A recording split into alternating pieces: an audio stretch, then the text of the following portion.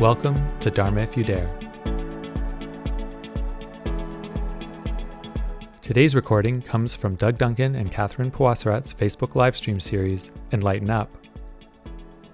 In this public talk, Doug and Catherine introduce the paramis, 6 aspects of consciousness that have been taught in the Buddha Dharma for more than 2,000 years and allow practitioners to become their own inner and outer works of art. They are qualities that we can grow to feel internally grounded and to act from a positive, wholesome place in our relationships with others. To download a free Paramis reference sheet and to access more resources on this topic, visit planetdharma.com/paramis. And now, here's today's recording. Well, our teacher, Namgyal Rinpoche, said it's better to be a work of art than to make a work of art. While we love art, a work of art is a creative process, right? Links intuition with skill and imagination. Making a work of art is great. I worked with a spiritual organization in Japan, basically a Japanese shamanistic organization, and they said that the way that humans connect with the divine is through art, that's our pathway between those two realms. And that's always really resonated for me. Art's a visible product that uses paint or music or movement, right? Art's something that you see outside in a form. Becoming a work of art is the same process inside, internally, but you don't see it. It's not, at least not directly. It's only reflected by some feeling you have about being around that person. So maybe Mother Teresa or St. Francis or the Dalai Lama or just Joe, your carpenter, down on the corner. He may be perfecting that work of art inside. So they share the same properties, the same skill and imagination and intuition that you go to create a work of art externally. You also use those same powers, those same principles to create a work inside, to create yourself as a piece of artwork. Produces the same kind of inspiration and attraction, feeling of maybe empowerment. So you hope that an external piece of work is beautiful, that it's inspiring, that it enriches your environment. Hopefully not everything is dystopian anymore, but we certainly have a lot of dystopian art, don't we? But hopefully also on the inside, right, by creating yourself as a piece of art, a work of art, then you have the same feeling that you would for an external piece of art that you enjoy. Maybe you've looked around here before we came and you saw a piece of work of art you liked. Has anybody seen anything they like? Yeah. Right? So if you think, what is it that I like about that piece of art? It's kind of balance, harmony, color, vibrancy. Well, hopefully that same feeling is what happens when you produce yourself as a work of art. You have that same feeling on the inside. So whereas an artist uses different media like paint or textiles or musical notes, to become a work of art, the key ingredient is some kind of mindfulness or awareness, which we like to say is mindfulness of being mindful. Sometimes we use the term attentive mindfulness or intentional mindfulness. I can be mindful that Alex has got her legs crossed, but I may not be mindful of the fact that I'm aware of her legs being crossed. Does that make sense? So where meditation separates from mindfulness is just there. Mindfulness is you're aware that Chris had a cowboy hat on, but meditating on the fact that he has a cowboy hat on is it contextualizes it with all of what Chris is. It brings it into a higher resonance, a higher vibrational energy. So when you're around someone who is a work of art, there are 4 things that are probably happening for you. Or if you are in a state of being a work of art, there are 4 powers that you have that are very effective in terms of all of your life. And what powers would those be? Well, one is magnetizing. It's attractive. People are attracted to people in good states. It just feels good. It's also pacifying, not in a negative way, like pacify the masses with drugs. It's pacifying in the sense of creating a space of calm. I remember I was in the Bahamas waiting for my teacher to show up for a sailboat trip that never happened, but that's another story. And so my friends and I basically went down to the local bar every night and shot pool and drank beer with the local Bahamians. And it was a rowdy place. I mean, there weren't any tourists. There were just us and the locals. And we're shooting pool and cigarettes and drinking and playing and having fun.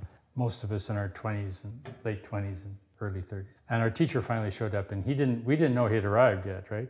And he walked in the bar, and he simply walked from the front door to the back end of the bar, sat down and ordered a Coke. And you should have seen the effect in this room, right? He didn't say hi to anybody particularly. He nodded to us because we knew him, but he didn't get involved. He just went and sat at the end of the bar and had a Coke, and the entire bar straightened up. You think the cops had walked in. But all these kind of beer Except drinking. it felt good. Except it It felt didn't good. feel like fear. Everybody all of a sudden got a little bit straighter and a little bit more awake and a little bit calmer and a little bit, still had fun. But that kind of pacification of the disruptions in your being. So when you're around somebody The peacefulness. that peacefulness. So when you're around somebody who's in a good state, you automatically get pacified in a good sense, right? Just by being in their presence. And then the fourth is that any negativities are destroyed very easily. So it's destruction as a positive force. So for example, you were saying at dinner, somebody had a kind of petty, gripey commentary, and you said, yeah, maybe not now, and it very instantly vanished. No defilements allowed. So you ever know when you're not feeling so hot or you're not feeling so good, you get picky?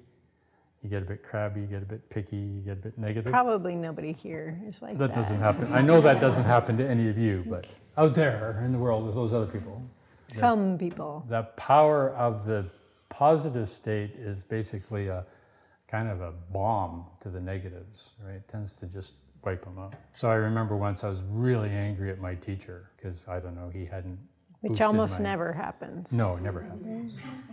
Because he had somehow interrupted my ego construct in some fashion, right? And he walked in the room and the whole thing just dissolved because he just looked at me and laughed, right? He just smiled. He says, yep, well, there you go.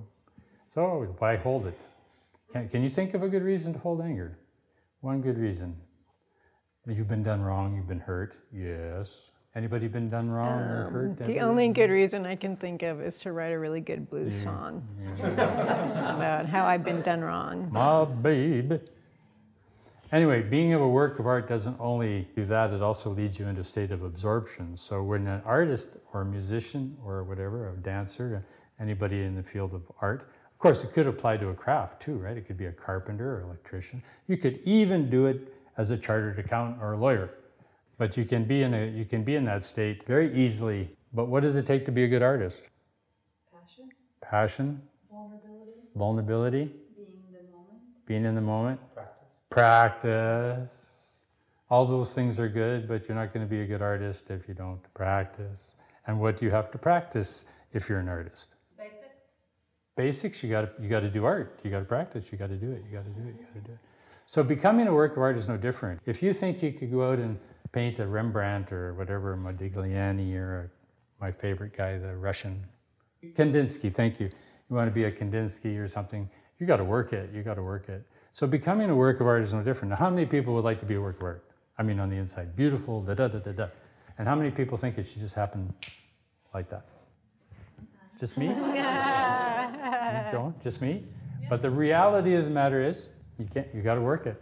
And so that's what this class is about. How do you work it? How do you transform the average, ordinary, paint by numbers kind of mind state into kind of a creative work of art kind of mind state?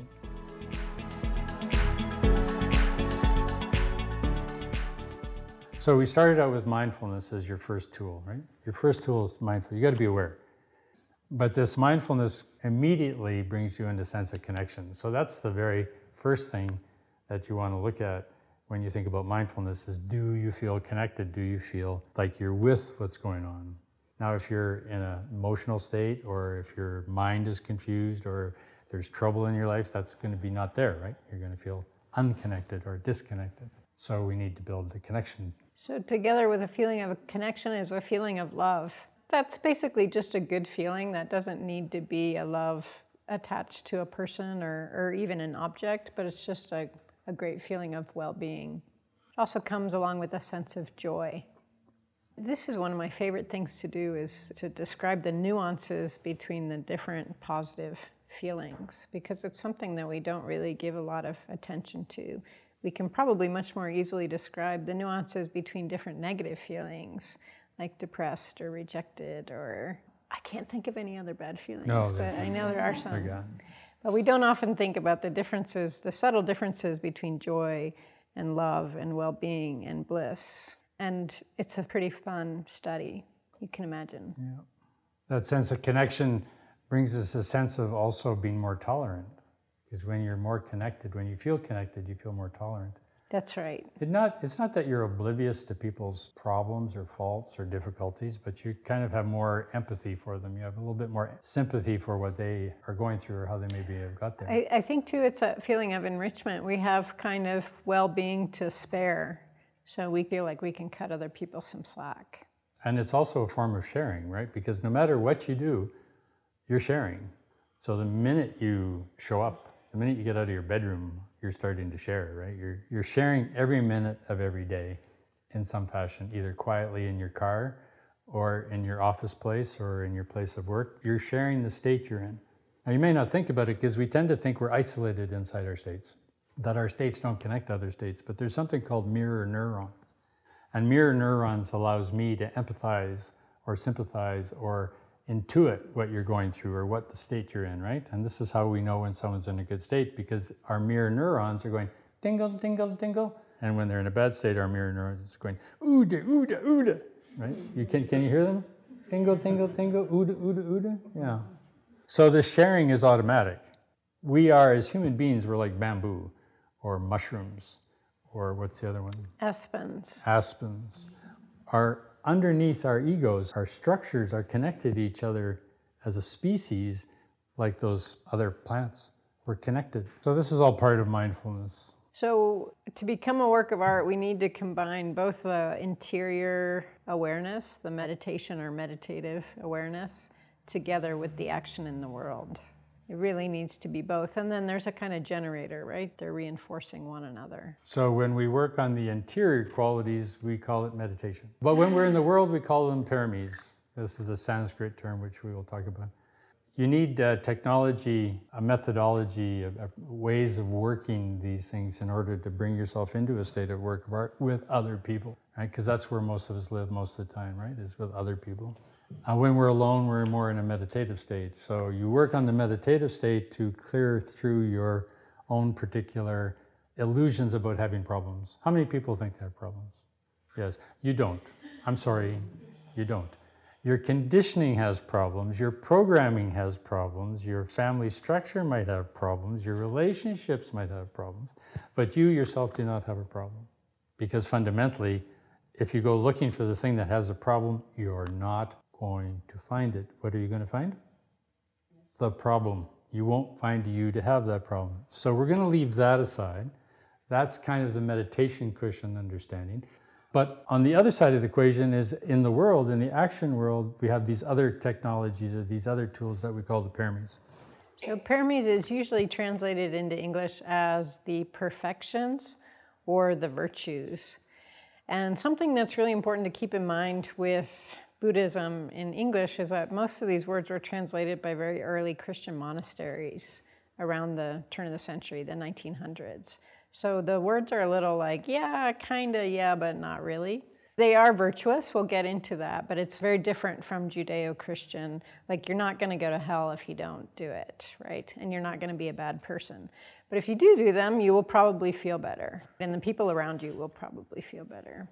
And they're called perfections, not in the sense of like getting a 10 out of 10 in your ice skating routine, but in terms of completing an understanding. So it's more like a perfection in the sense of an integrated or a holistic understanding. Everybody has a different smile, and each person's smile is perfect.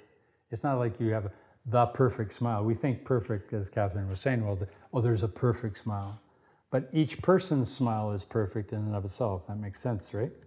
So when we talk about perfection, that's what we mean. We mean that your state is perfect. You're in a clear, relaxed, calm, blissful, happy state, and you're not carrying any problems or hurt or worry or shame or guilt or whatever you do that comes up with your life when you associate it with the external object. Or you don't feel bad about yourself because you did or did not accomplish or meet or whatever, because that's not in the picture at the moment. All that's in the picture at the moment is that you're in a calm, clear, relaxed, good state. So that's what we mean by perfect. Doesn't mean there isn't more to learn. Doesn't mean that you're driving at 150 miles an hour on the cowboy highway and getting stopped by the cops means the cop's going to get you go because you're perfect. No, they're going to give you a ticket. So unfortunately, they don't recognize the wonderful state when they write it out. So parami, the para in para means beyond, and it's the same like in parapsychology. Beyond. And mi is the root for friendship, like amistad or ami. So it's beyond friendship, beyond that kindness or that connection again. So it's actually quite easy, in essence, to be in a state of perfection from the point of view of how we're talking about it. All you have to do is drop everything. And you should start with dropping all your hurts and all your identities and all your clingings and all your attachments and all your loves and all your hates and all your friends and all your enemies and all your ambitions and all your goals and all your directions. This is a really natural state that we've all experienced, and basically we enter it when we're relaxed. So if you think back through your life, you have these memories of these beautiful moments that were just kind of perfect. And that's what this state is. And that's our connection with what we call shunyata. Shunyata is the Sanskrit. In English, it's translated to emptiness, which again is a kind of a challenging translation because it's a good kind of emptiness. It's just spaciousness. It's not emotional vacuity. But if you think of those times where you were maybe watching a sunset, or what happens a lot in nature, doesn't it? I think being in nature helps our ego take a break. Also with holding a baby, like maybe your first baby, your ego usually takes a break and you just have this amazing feeling of space, which is connection and love are naturally present. So where do you have most of your epiphanies? Typically in nature, typically when you're alone. Because you don't need your ego when you're in nature and you don't need your ego when you're alone. You only need your ego when you're involved with other people. So we can all or with babies and animals, because they don't have egos either. And especially kitties. You ever checked out the Facebook thing with cats? If we want to sell meditations, we just kind of hold a cat, right? We have 150 people show up. And the reason for that is because your ego's not present. So when it comes to your story, and when you're not in parami, when you're not in a good state, it's all about your story, isn't it? It's about what am I going to do, what should I do, what are my problems. I can't believe they said that. Yeah. But when you're in nature, there's no room. There's no need for all that. You can let it go. Now, maybe you can't let it go because you've had a bad day at work. But in general, since the nature has no ego, you don't need yours. So that's, again, we're back to meditation. Because in nature, you're almost immediately in a meditative environment. All you have to deal with is your babbling mind. So this idea of parami isn't really so much about the meditative side. It's about when you're with other people. When you're engaged with other people, how do you work this perfection? There are 6 perfections, and basically these are the qualities that we develop in order to be able to access this sense of spaciousness at will. You know, you want to be in that sense of spaciousness, but it's not happening, damn. And so how do we make it happen? Well, we develop these 6 qualities. So we're going to list them. We're going to list them.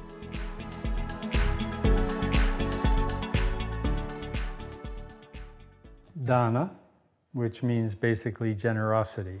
We're giving you the Sanskrit first, just so you know. We didn't make it up last week.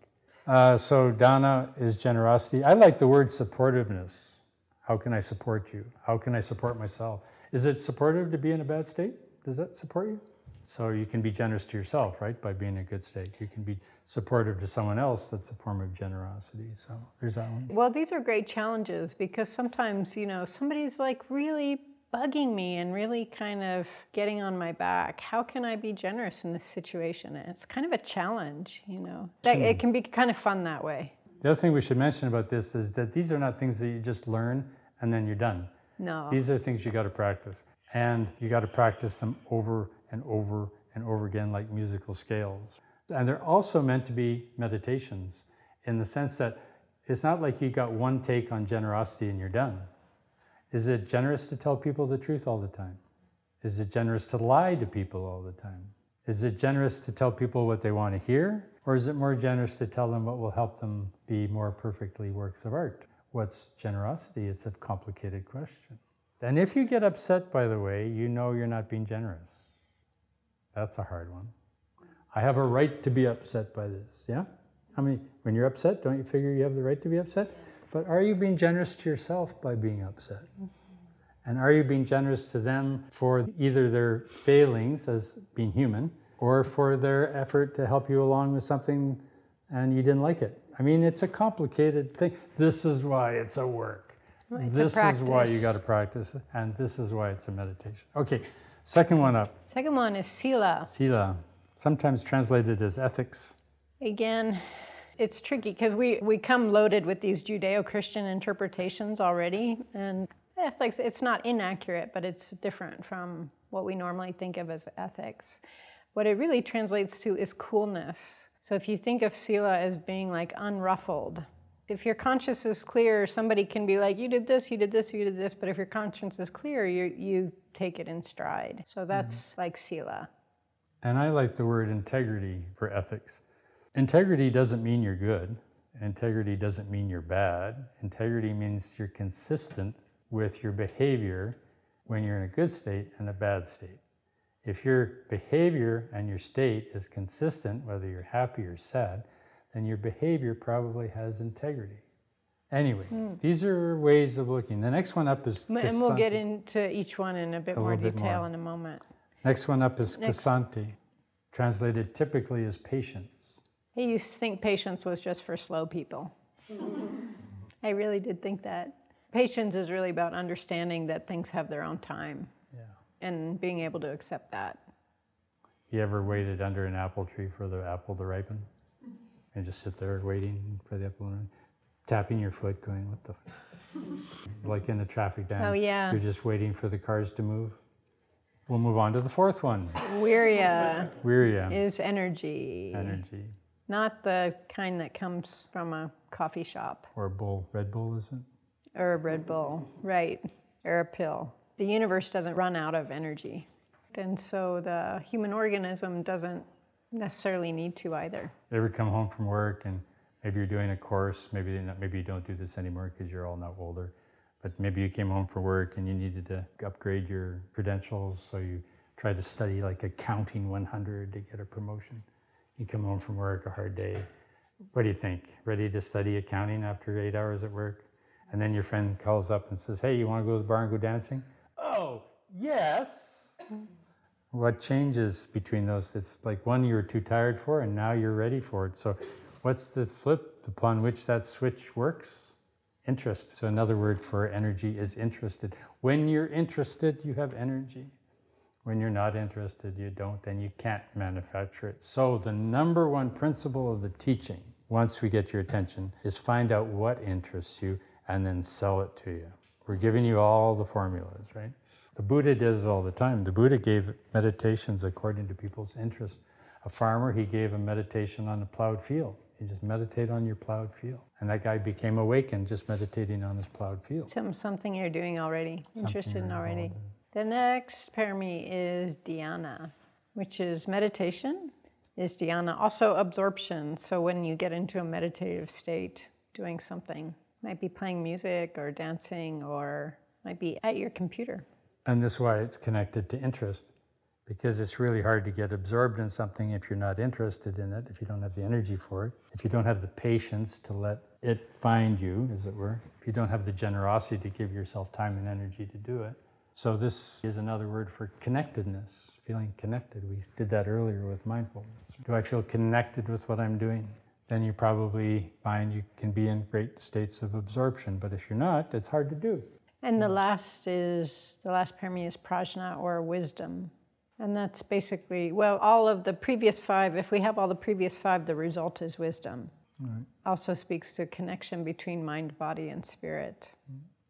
It's kind of an integrated wholeness, because when you're in a state of an integrated wholeness, you're kind of manifesting the right action at the right time, right in quotation marks, right action at the right time for the right reasons with the right people. And then people go, oh, you're so wise. But it's not that you're wise like, you studied some stupid book, that like nobody ever else read, so you're wise.